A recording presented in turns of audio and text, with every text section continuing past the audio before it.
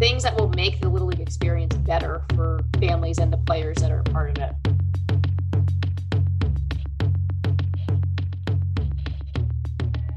Welcome to another edition of the Columbia University Sports Podcast, The Cusp Show, where we talk about the business of sports and media, entertainment, business, obviously. So we're going to get into some stuff today. I'm Joe Favorito, along with our co-host Tom Richardson. Tom, welcome back.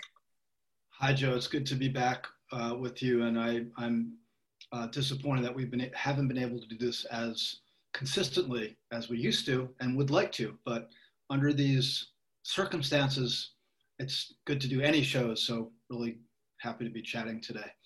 Yep. So how have you been? Good. You know, it's we are here in the almost middle of August on a Friday afternoon, as most professional leagues have either started or are about to start in the U.S. It'll be interesting for people listening to this in the fall how many of them have finished, although I have my opinion that they will all finish. You know, we've got the U.S. Open on the horizon, all without fans. And without some notable players, too. Without some notable players, although Novak Djokovic has now said he's going to play. Okay. But I also, you know, it's impossible for us here in a mid-afternoon on a Friday to talk about whatever the heck is going to happen with college football, because by the time we'll probably finish this conversation, 3 more things will have changed. Well, you know, it's funny because every so often in the midst of a lot of the bad news we've been hearing, college football challenges and stuff like that, you do hear occasional stories of good news and what I'd call normal developments in the business. And since we're going to be talking about baseball today, there's one in particular that happened this week that I've been dying to get your opinion on. I find it to be a very curious story. You probably read yesterday that there was a deal announced between Major League Baseball, the New York Yankees specifically. Oh, yes. And okay. TikTok. Yep. With, just boiling this down to basic deal terms, TikTok paying, allegedly, according to all the stories that reported, including our friends at Sportico, $10 million to the Yankees to essentially become a sponsor and partner of TikTok. That stopped me in my tracks for lots of reasons, which could probably take up a whole podcast. I just find that really interesting. So you and I haven't had a chance to talk about that yet. So what was your immediate impression, and how have you processed that since you heard it? The timing, obviously, given where TikTok sits with right. the president of the United States and his minions, was really interesting. There have always been rumors that a lot of the, quote, deals that TikTok has done with the leagues were pay to play, but they vehemently deny that over the course of as long as they've been doing deals. Given the Yankees' position as a very conservative company, it struck me as a little bit quizzical, but for $10 million in this marketplace, I think the Yankees would probably do a deal with a blacksmith if they had to get the money. That's true. You know, it is sports after all, of course. And when you look at the Yankees roster and the way the Yankees have tried to position themselves for years as a vibrant international company, it makes sense. Now, ironically, you and I both know Buster Scher, and Buster has been, who's a young first mover, and probably, I guess now he's one of the 5 most active sports-related personalities on TikTok. Mm-hmm. And he has always kind of howled at the moon at how much he has tried to get baseball to move into that space, and how they were very hesitant to do it. So for this now, you know, coming aboard as a sponsor at a time when we don't know whether TikTok will actually be available in the United States is very challenging. But I think if you're TikTok and you're going to try and hook your wagon to a sports property and you wanted to have one that was rock solid and would deliver something, the Yankees are a pretty good one, especially since they could probably win the World Series this year. All right. I would take the somewhat opposing view. And I'm not just saying this to try to be funny, but I actually had to reread the headline and the key paragraph about the terms. It feels to me like, as I tweeted yesterday, based on the trends, based on the zeitgeist, the deal was reversed. that the Yankees should be paying TikTok, not TikTok paying the Yankees. In my humble opinion, Yankees have a lot more to gain from that relationship than TikTok. Right. Well, TikTok is doing, as everybody knows, TikTok, in terms of its growth, it's a juggernaut that, notwithstanding the issue with our president and their situation in the U.S. in particular, it's one of the most amazing stories in media history. It has done quite well without official partnerships in terms of on the content side of the agenda with entertainment and sports. And it just seemed really random to me to pick one team, albeit an important one, with a big, big brand. But it just feels like they don't really need the Yankees to do what they need to do. And if you read some of the benefits, in quotes, they're getting, like including signage in the outfield or something like that, it's like, which, by the way, TikTok had with MLB last year. Okay, fair enough. But I guess, the businessman in me said, well, wait a second. So if you're going to pay one team $10 million, albeit the biggest one in baseball, brand-wise probably, then where does that lead? Because obviously you have ambitions if you're going to get into this business. That could get expensive really fast. But I would come to what I'd call the fundamental thought here, which is I really think TikTok will be fine without doing these kinds of deals. Yeah. And it seems to me like if I were Kevin Mayer, who must have approved the deal, they said it had been in the works a long time, the new CEO, I would go to my head of biz dev and it was like, well, let's talk about this. Let's analyze this a little bit more carefully, because that's baseball. And if they were to bring this kind of approach to the NBA, NFL, Premier League, et cetera, this could be a money pit. And I just don't see the ROI in my humble opinion. So, well, the Yankees win twice. I mean, that's really that's what I mean. And once again, the property takes the check as they always want to do. We understand that, and you see some of that exuberant, perhaps irrational spending by up and coming players that don't necessarily have the cash per se. They have the market capitalization value, which is growing dramatically.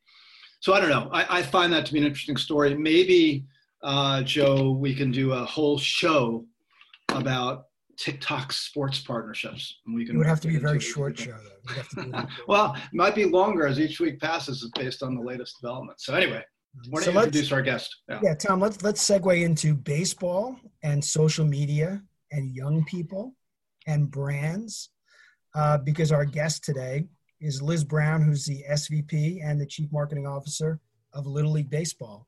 And Liz, welcome. First of all, welcome to the Cusp Show. Thank you for having me. Hi, Joe. Hi, Liz. Thanks for making time for us. And for those who may be listening, we'll do a little bit of a primer of how the business of Little League works that Liz can walk us through.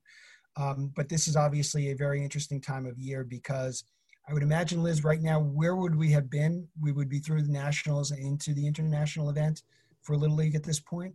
So we would be through the regionals, wrapping up the regionals, and then really beginning the World Series next week would have been our process. We would have also had our softball World Series happening right now, as well as a few of the other divisions. So we would have been in the thick of it, as we like to say.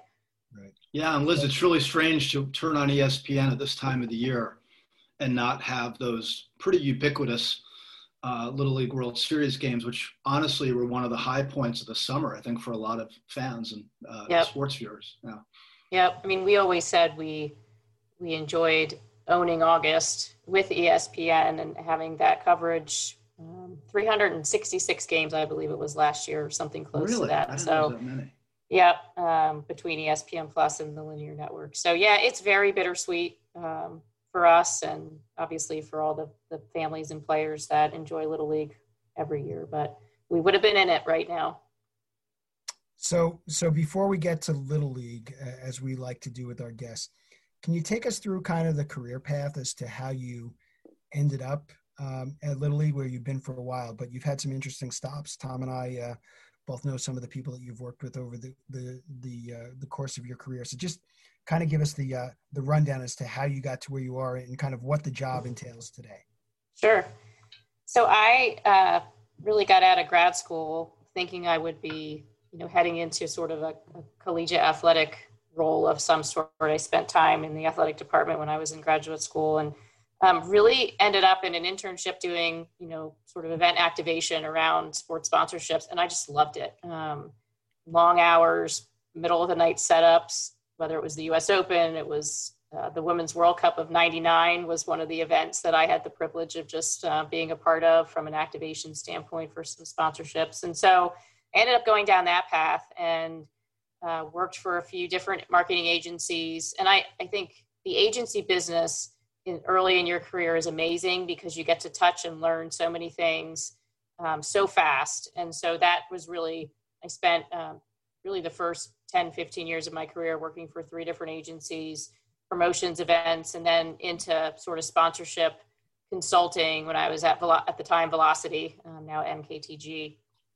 And, then was able to put on a different hat, and it wasn't necessarily always about the next sort of project. It was about what is best for this brand and really diving more into the strategy behind the brands and working for some people who I considered to be the most strategic in the business. So was able to really get some amazing experiences. And then quite frankly, saw an opening at Little League back in '09. And my family is in PA and said, I really would like to maybe get a little bit closer to them, and was able to interview for the position and was able to take the position. At the time was really focused on our partnerships. So sponsorships and licensing, a little bit of our sort of souvenir retail business, which, over the 11 years that I've now been there has really grown and evolved to become really one of the backbones of the overall operation of the program. And, we are a nonprofit, and we are very mission driven in our focus of really teaching through sport, and the 2 sports of baseball and softball in particular. But we also believe in providing as many resources as we can and making sure that local Little Leagues are affordable for families, and that they have the resources to implement a youth sports program in any community, whether it's the US or around the world. So the sort of business side, that I'm involved with still involves the core functions of sponsorship, licensing, retail, but my role now has evolved into the communications, the digital evolution that we've been through in the last 5 years, as well as just how we keep families engaged and educated about the importance of not only sports in youth development, but also the Little League program in particular. So it's been an amazing journey for me. But, where we are today, even in this year in particular, which I'm sure we'll get into a little bit, just the evolution of what our program means to people. And, being in August and missing our most prized events and hearing from people how they can't wait for 2021 for us to be back. It's just a pretty amazing feeling to be, on staff for this organization. Liz, when you joined, so you joined in '09, you said? Correct. So what was the media, your media world looking like at that point? Relatively early days of social media. I don't think you had as big a presence as I recall on TV as it ended up being, et cetera. But just paint a picture of what that was like on the media side, which I assume helped support your sponsor deals and things. Yeah, and I would broaden it too, because so much of our communication, even back then, as it is now, is sort of a complementary approach. So whether it is social and our sort of television coverage during the events I think we maybe had somewhere between 50 games on television at the time, whereas last year we were 366 in the US alone, and obviously have some other deals internationally. But social media, we weren't really dabbling in yet. We were very reliant on sort of still mailing and email to an extent, but our database of families was very small back then. And so we've worked hard, I think, over time, obviously, as many have, to identify our audiences. And we do talk to, whether it's millennial parents up to the older generation of volunteers. And so we have to make sure that all of our communications and the message is reaching all of them with almost everything we do. And so we're very active on social. We still rely heavily on our database, which is now about 2 million parents and volunteers on a regular basis. We're putting out content to them. And then it's complemented with now virtual, but live events and educational and training sessions and webinars and things like that. So On the sort of media side, or the sort of the digital side specific to the summer events really related to ESPN and ABC, we also are in a sort of different relationship with them where we have more rights. So back in 2015, we renewed our agreement and we really gained some abilities to focus on highlights and even some monetization with those highlights. So we have made a very active investment in not only systems and people, but in the promotion of using those rights in a way that benefits the reputation and the awareness of the program. So like right now, you can see we're doing re-airs of games. We're doing favorite highlight moments because we don't have our product right now on the field. So those have been very instrumental, especially in a year like we're in right now, in keeping us top of mind amongst families for next year, because we use it as a tool for driving people's interest for the following year. Would you like to take this opportunity to announce a new deal with TikTok? I would not. Okay. I would not. I mean, I would tell you, well, first off, I think that it's a very interesting one. Obviously, we work very closely with Major League Baseball, myself included, on some of the both business and promotion side of things. But, you know, the teams as well, we do a lot of Little League days. The Yankees are one of our great partners for those specific events that we do. But, you know, the audience as a whole, put the business terms aside, just trying to always be relevant and get the younger audience to be paying attention to this sport is crucial. And so I think there's a huge opportunity. It's fascinating.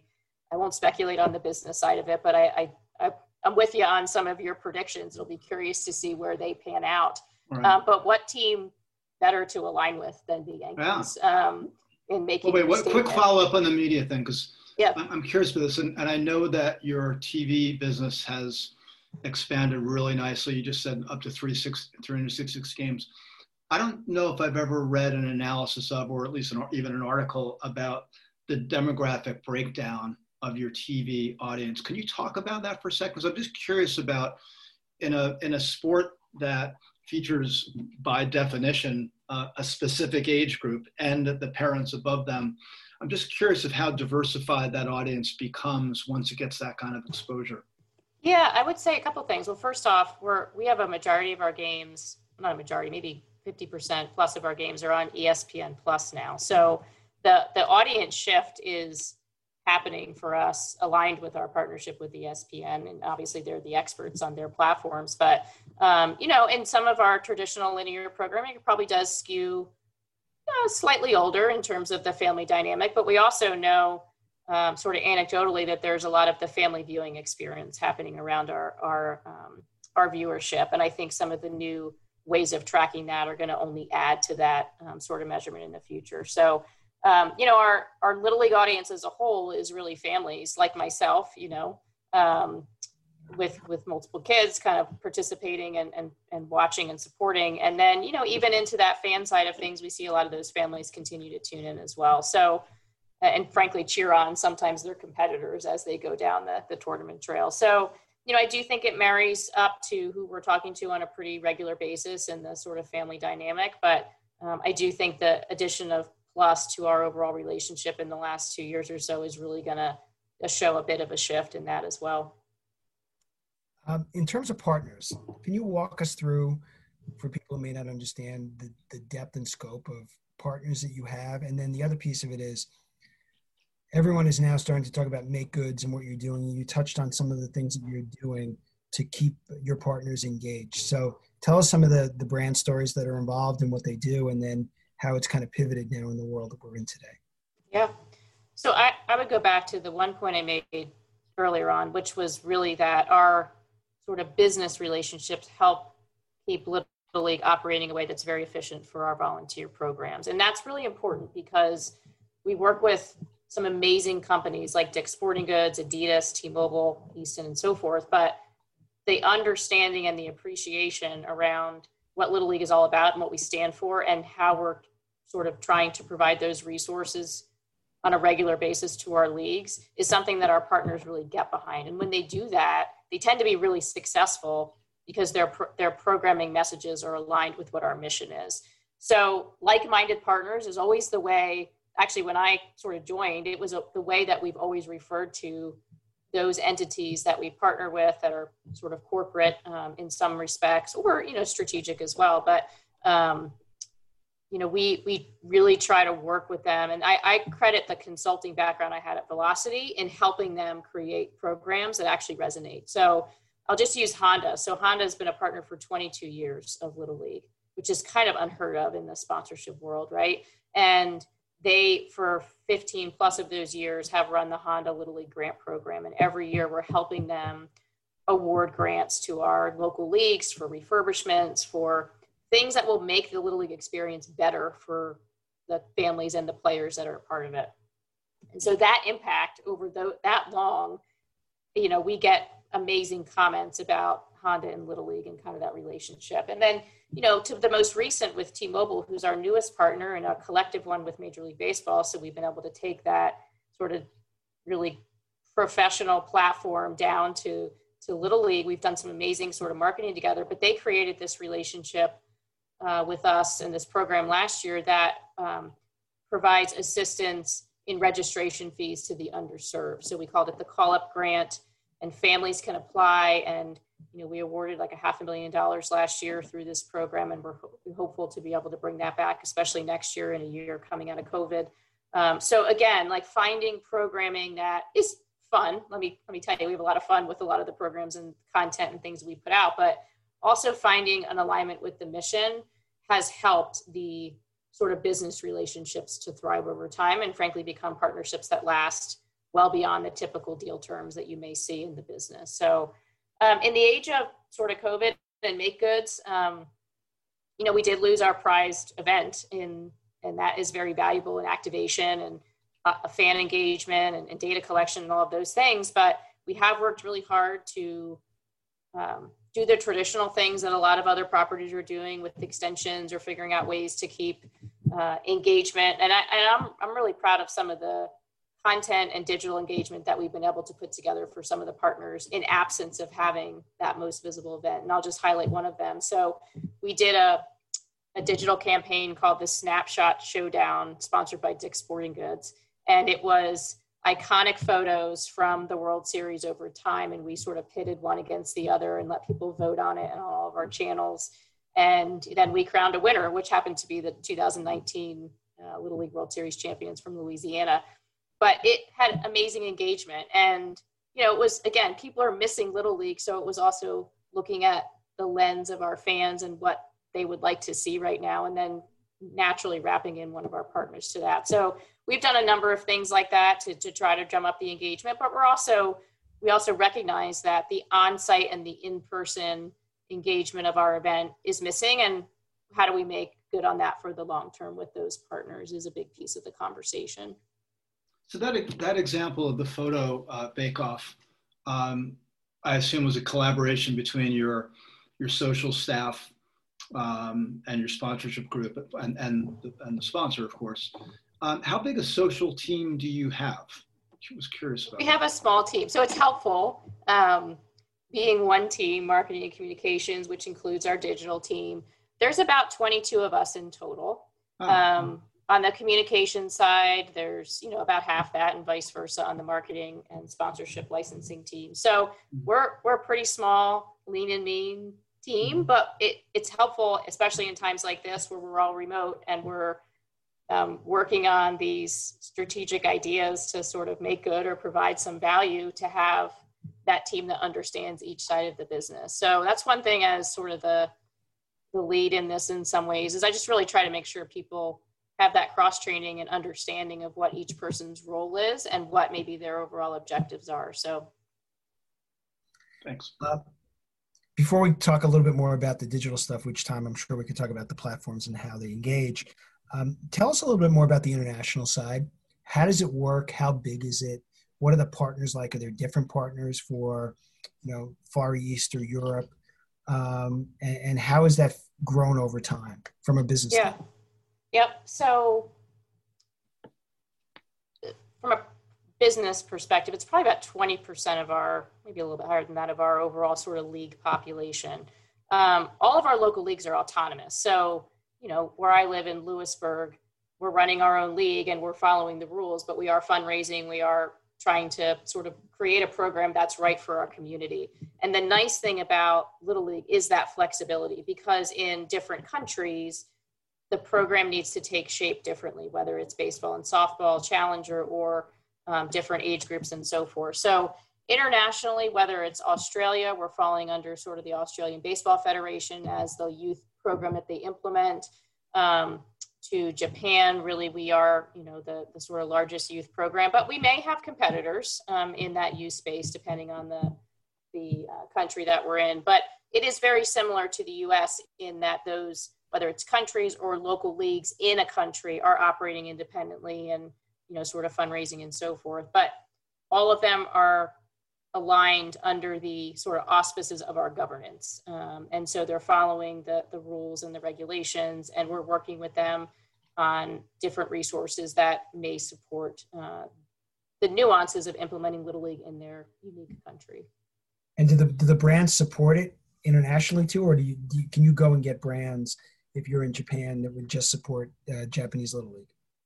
Yeah, I mean, traditionally, the brands that are supporting Little League International and sort of have the overarching agreement, most of them are focused on the U.S., although we do have a few that have negotiated international rights in their agreements, whether it's Canada or some Caribbean countries or Mexico and so forth. But typically, we would work with them to sort of gain those rights internationally if that's of desire to them. But for the most part, it has remained a sort of U.S.-focused business investment, although I think it's an area of opportunity for us as we continue to grow. International is probably the area from a numbers standpoint that we've seen the most growth in the sport in the last few years. So in terms of opportunities on the business side, I think it exists there as well.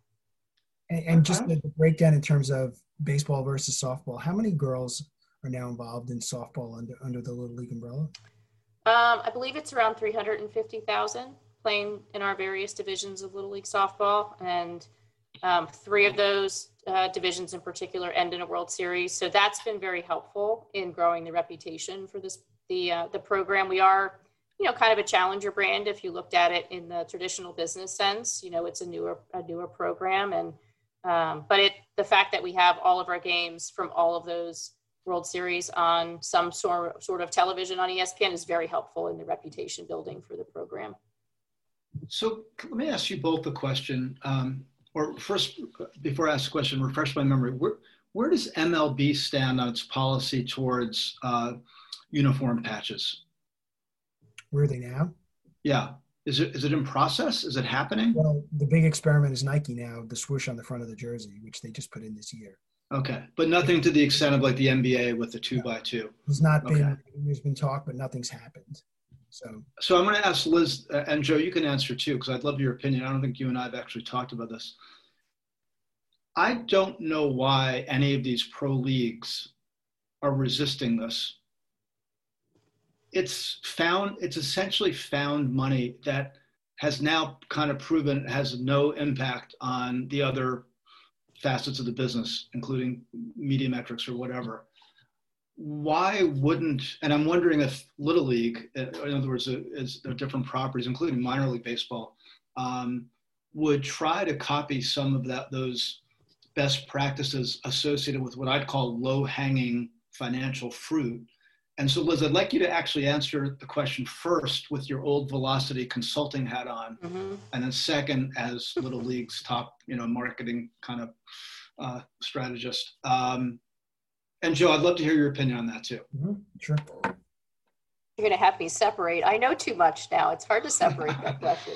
Right. I think, number one, I agree with you. I do think there is a huge opportunity, and especially in the days of sort of real estate for visibility, I think it's an obvious one.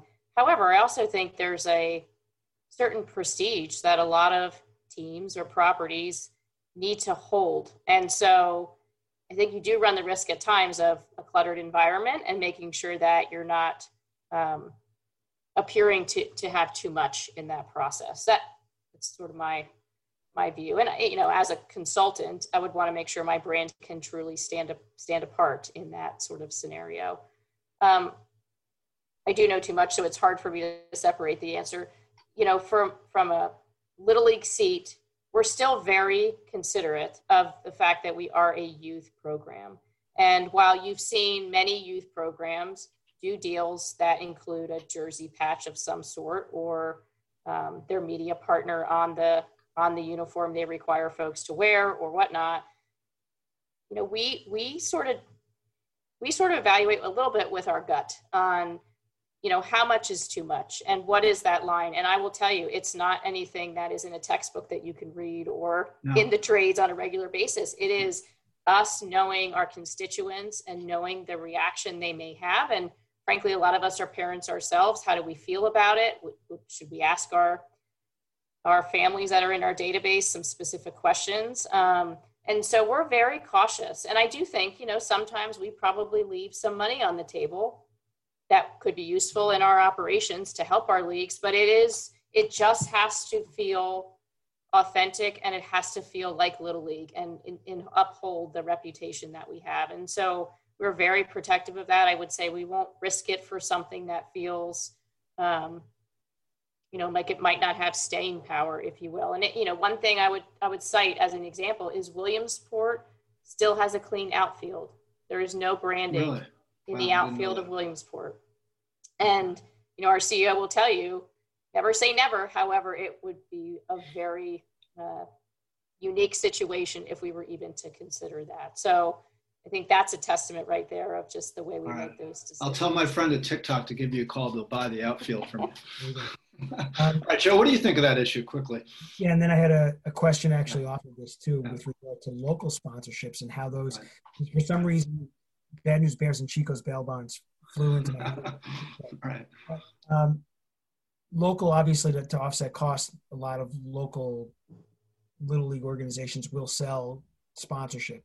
Do you guys oversee that at all, or are there standards and practices that go with that? Because I know, like when I've done stuff with Nickelodeon, you think that there's some interesting sponsorships that could be had where, you know, Viacom would come down and say, you can absolutely not do that on Kids' Choice Sports or something along those lines. Mm-hmm. So there's sort of two lenses to look through. The first is we do provide guidelines and sort of operating policies for those local leagues to raise money. The interesting thing is I did this for my local league for many years, so I was able to look at the policies that I was writing and see if they were able to be implemented. They are, but it was good to experience that. But no, I mean, our goal is, number one, to enable them and to provide information, resources, marketing expertise so that they can learn how to fundraise in their local community if they need the help, but also to make sure that they are being thoughtful about it. And so we do have some restrictions. You know, alcohol brands, for example, are probably not appropriate for a youth audience. So we suggest and sort of mandate that you stay away from that. But, you know, at the end of the day, they're not meant to be so handcuffed that they can't sustain themselves. I mean, they're volunteers. They need to function and operate in a way that works for their community. And many of them, you know, the municipal environments and local communities have changed. They may pay fees to use fields that they never used to pay. So the expenses keep going up. And so our job is to provide those resources and not make it so restrictive that they can't function. But at the same time, try to educate that there is a line with the types of businesses you should be talking to and engaging with your league. Well, as someone who once played on a Little League team whose sponsor was the Cutest Curl hair salon, and we actually had Cutest Curl on the front of our jersey. I was seriously. But I mean, but wait, before we leave that topic, that's kind of what I was getting at. Like the entire kind of ethos of local Little League, as I recall, because my son used to play, was getting the like jersey sponsorship was kind of like what you expected every time you went to a Little League field. Yep. So it's interesting to me that wouldn't have been pursued, or so far at least, because to me, it actually goes along with the brand and not necessarily a bad way. Like it's kind of to Joe's story, it's kind of funny or cute or whatever. And also then, and not to belabor this point, but I hear properties worried about cluttering the environment.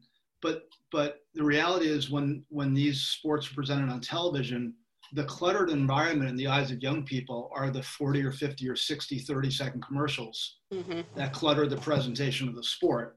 Yep. That's, to me, what everybody should be concerned about, not a patch or two on a jersey. So anyway, a little editorial comment. Yeah. No, it's fair. I would guess it's probably the outfield wall, and the Olympics are probably the only two right now that are not beholden to sponsors. I can't, like, even the NCAA. The Olympics? What Olympics? If there's an Olympics next summer. I'm talking about, so if you watch the Olympics, you still don't have brands on. You don't? Am I missing something? What do you mean? Well, you have huge sponsors. Oh, you mean on the actual? Okay, I'm sorry. You meant in the physical premises. Yeah. So I think I don't know of anybody else, because the NCAA is now dropping courtside signage in with their partners. So it's interesting that Little League is one of the few holdouts. And, to your credit, it's great that you're able to figure out other ways to do that. But, in terms of the patch question, the great irony is that, the patches on practice jerseys have been worn now probably for 10 years. And the NFL was actually the first ones that allowed it for practice jerseys. And then it went to the NHL and the NBA, and MLB has never, I don't think MLB has gone there yet, even for practice jerseys. But now I watched Hard Knocks this week, and both the Rams and the Chargers have patches on their practice jerseys, which have I noticed that. Yeah, I watched too. And the CFL has had it for years. And obviously it worked okay for the short period of the XFL. Yeah. What I've heard from teams is it's only dollars. So they're holding out for money, although now with the patch deals for the NBA now getting into their second round, this year will be the 5 years. So all the patches that were sold in year one are now being renegotiated. I can't imagine, but who knows? You can't imagine that this is going to last much longer, that you're not going to see an NFL patch. Right. So I agree with you. Yeah. Anyway, so in the couple minutes that we have left, and we have our two questions at the end, do you want to talk a little more about the social engagement, how you engage with partnerships with Instagram and even TikTok, and how that's really helped, especially for your younger audience who is playing, really kind of grow the casual fan for Little League? Can I just add part two of that question, maybe to frame it for you? Tell us what are the most important third-party platforms for you at this moment in time? Sure. Good question. I'll start there. So I think audience-wise, our primary target is parents. So while we're engaging with players on Instagram and so forth, the parents are still, especially at the T-ball, coach pitch, and even the younger sort of age groups of player pitch, are really influencing the decision making. So the engagement with them is very important, and whether that is information about Little League itself, because we're not the only game in town, and it's important to educate on why we think the best and what things make us that way and sort of give us the reputation, to then the engagement and the fun and showing really what our mission is, which is to sort of teach through sport. So Facebook plays a huge role for us in that aspect. Instagram, as a sister to that, is really where we're focused on the younger audience. And we have an amazing traction on Instagram. Sometimes most of our sort of photo or video or highlight driven posts, as you would expect, are performing the best on an Instagram platform. And then Twitter we use to keep up on, and frankly, our CEO is on Twitter. So a lot of engagement also comes through his handle and his engagement with volunteers or news and stories. I mean, from time to time, he'll actually engage and answer questions on hot topics. So we use that in the traditional sense of putting out whatever important messages and so forth. But Facebook in particular lately has been where, in this time of sort of COVID, we've used it strategically. So we've hosted a lot of live Facebook Watch sort of sessions with our staff or with a notable personality. And then we've used the opportunity to also answer questions. So we're getting like dual engagement, where someone is hearing something we're saying about a rule change or about this unique COVID situation, and they have another question that we might not address in the session. We're still answering all of the questions and really creating engagement, and our numbers have been amazing.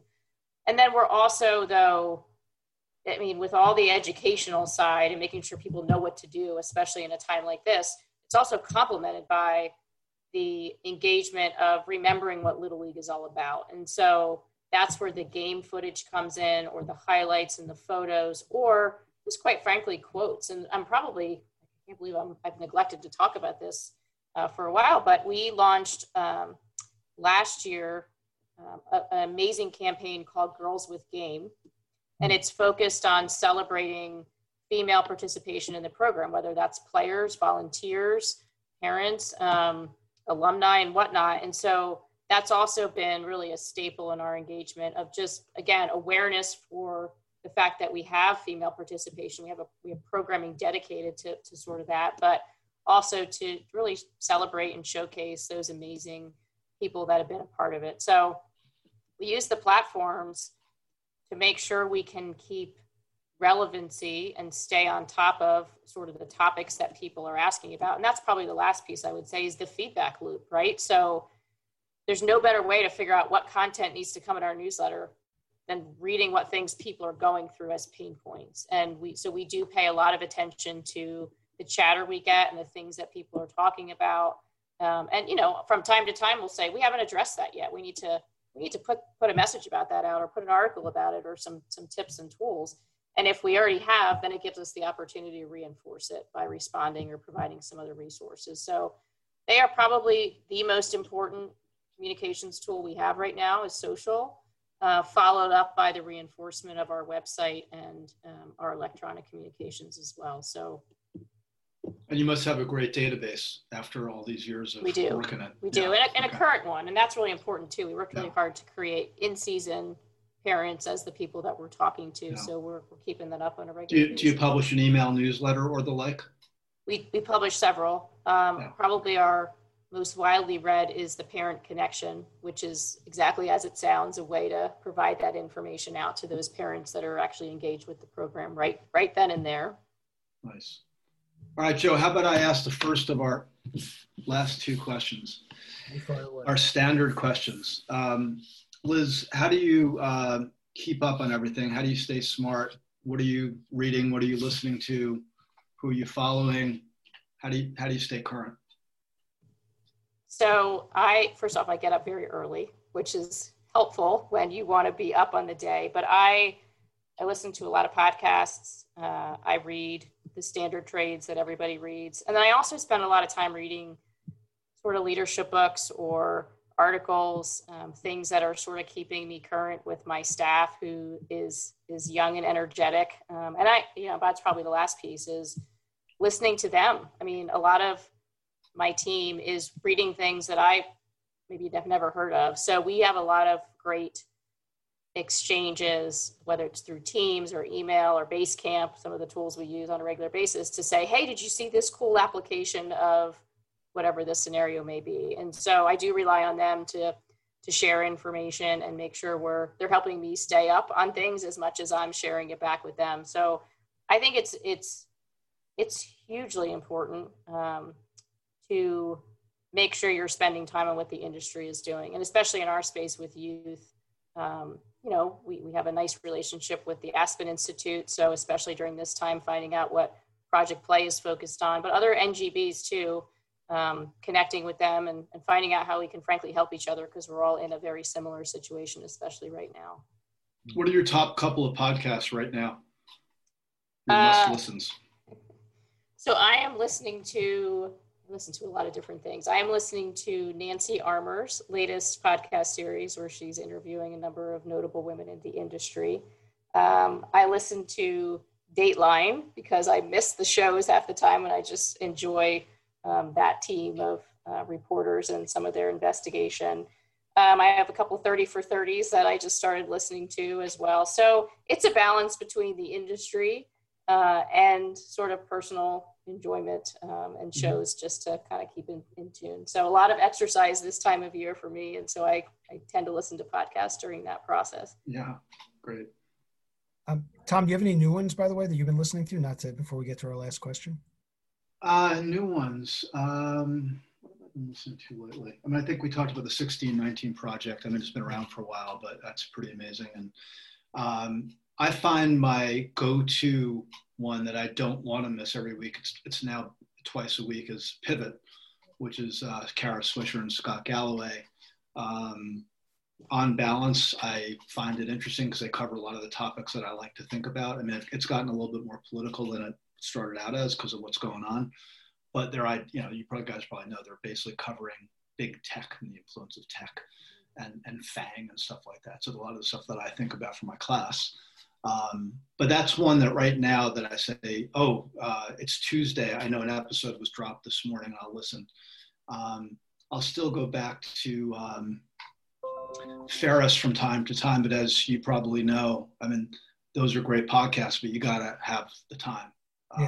Many of them are literally like 90 minutes or 2 hours plus. Run a marathon. And then exactly. So to Liz's point, I often listen when I'm on a treadmill, for example, and that would be a really long walk on a treadmill listening to a Tim Ferriss podcast. Anyway. How about you, Joe? Anything that you've added recently? I really enjoyed the Flying Coach series that The Ringer did with Pete Carroll and Steve Kerr. I thought they did a great job with that. Michael Lewis has a series that he just ended. And this year was all about coaching, ironically. And my guess is he's writing a book about coaching. So he brought on some of the people that he was going to have to save some time. Okay, nice.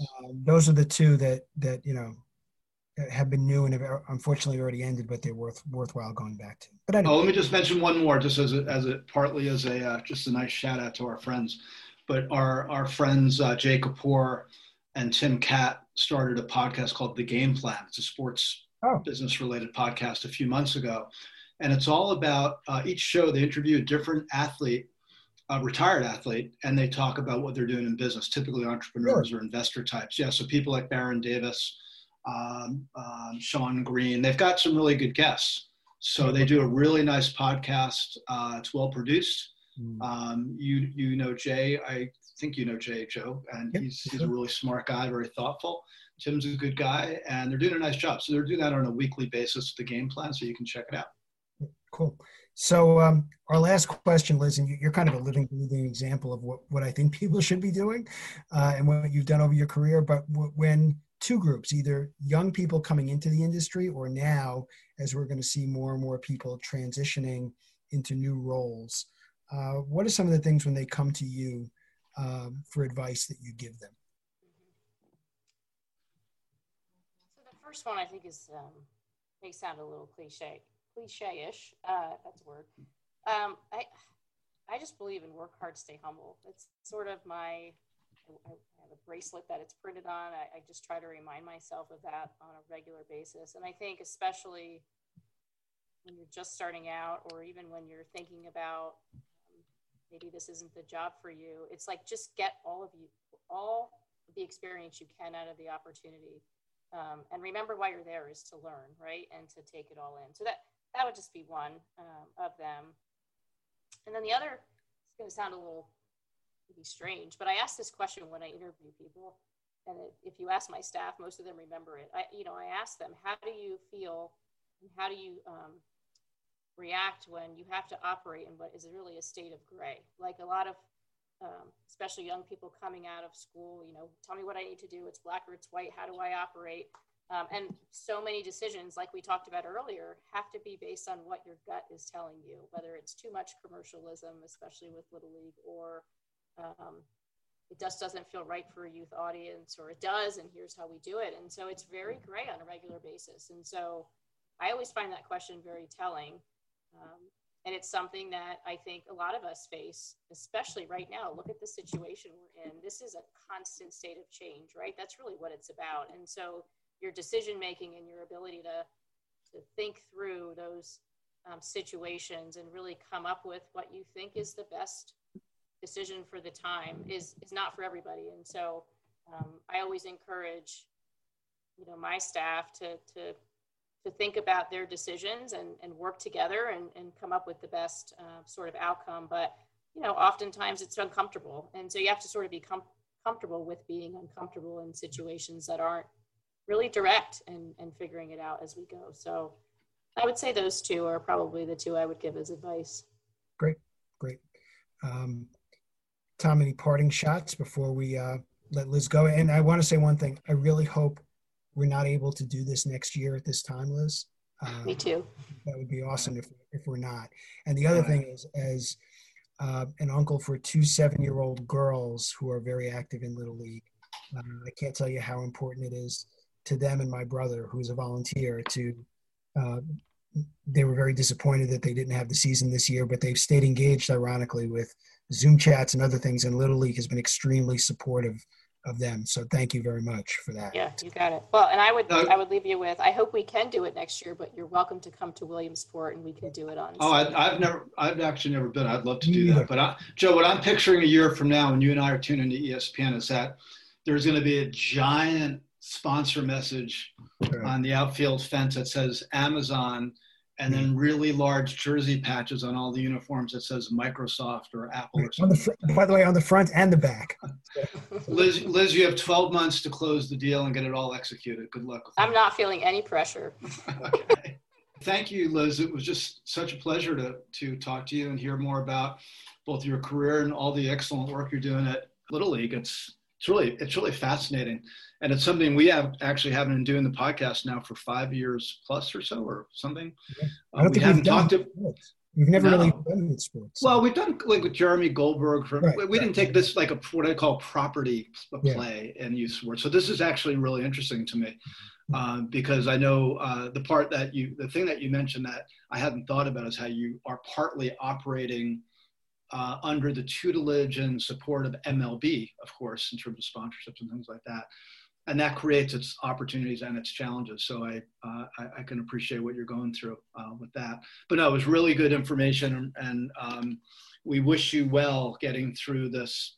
And by the way, I love the way you characterize this, like basically doing business in the state of gray. That could be the title of this podcast, doing business in the state of gray, because that really is kind of what we're going through. And as I've said to many friends in the sports business over the last few months who are not on the property side, or they're not in the business of staging live events. Like if you're just in digital, like I am in my career, I don't really think about it that often. Like, oh, you have to build bubbles and protocols and so that.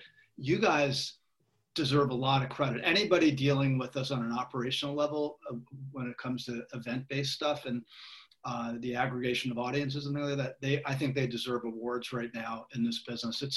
It just seems so hard. So congratulations on getting through it this far. And good luck with getting into 2021. So hope it goes okay. Thank you. I really appreciate you having me. If people are curious about following up with you and Little League, what are the best few recommendations you have in terms of follows? So me, I would say LinkedIn or marketing@littleleague.org. You can get myself or my team very easily. And then I would follow us on our social channels. I think you'll be very up to date if you go ahead and do that. So @Little League handles on all the platforms. Okay, that's easy enough to remember. All right, cool. So thank you, Joe. Thanks, LJ, our trusty producer today. Appreciate it. Joe, hopefully we'll be back soon for the next episode. Let's not wait so long. And we'll take it from there. But I want to thank everybody who supports us behind the scenes, LJ, Tom, Scott, etc. And once again, thanks to Liz from Little League for sharing her story and her thoughts on the business right now. We'll see everybody next time on The Cusp Show. Thanks again.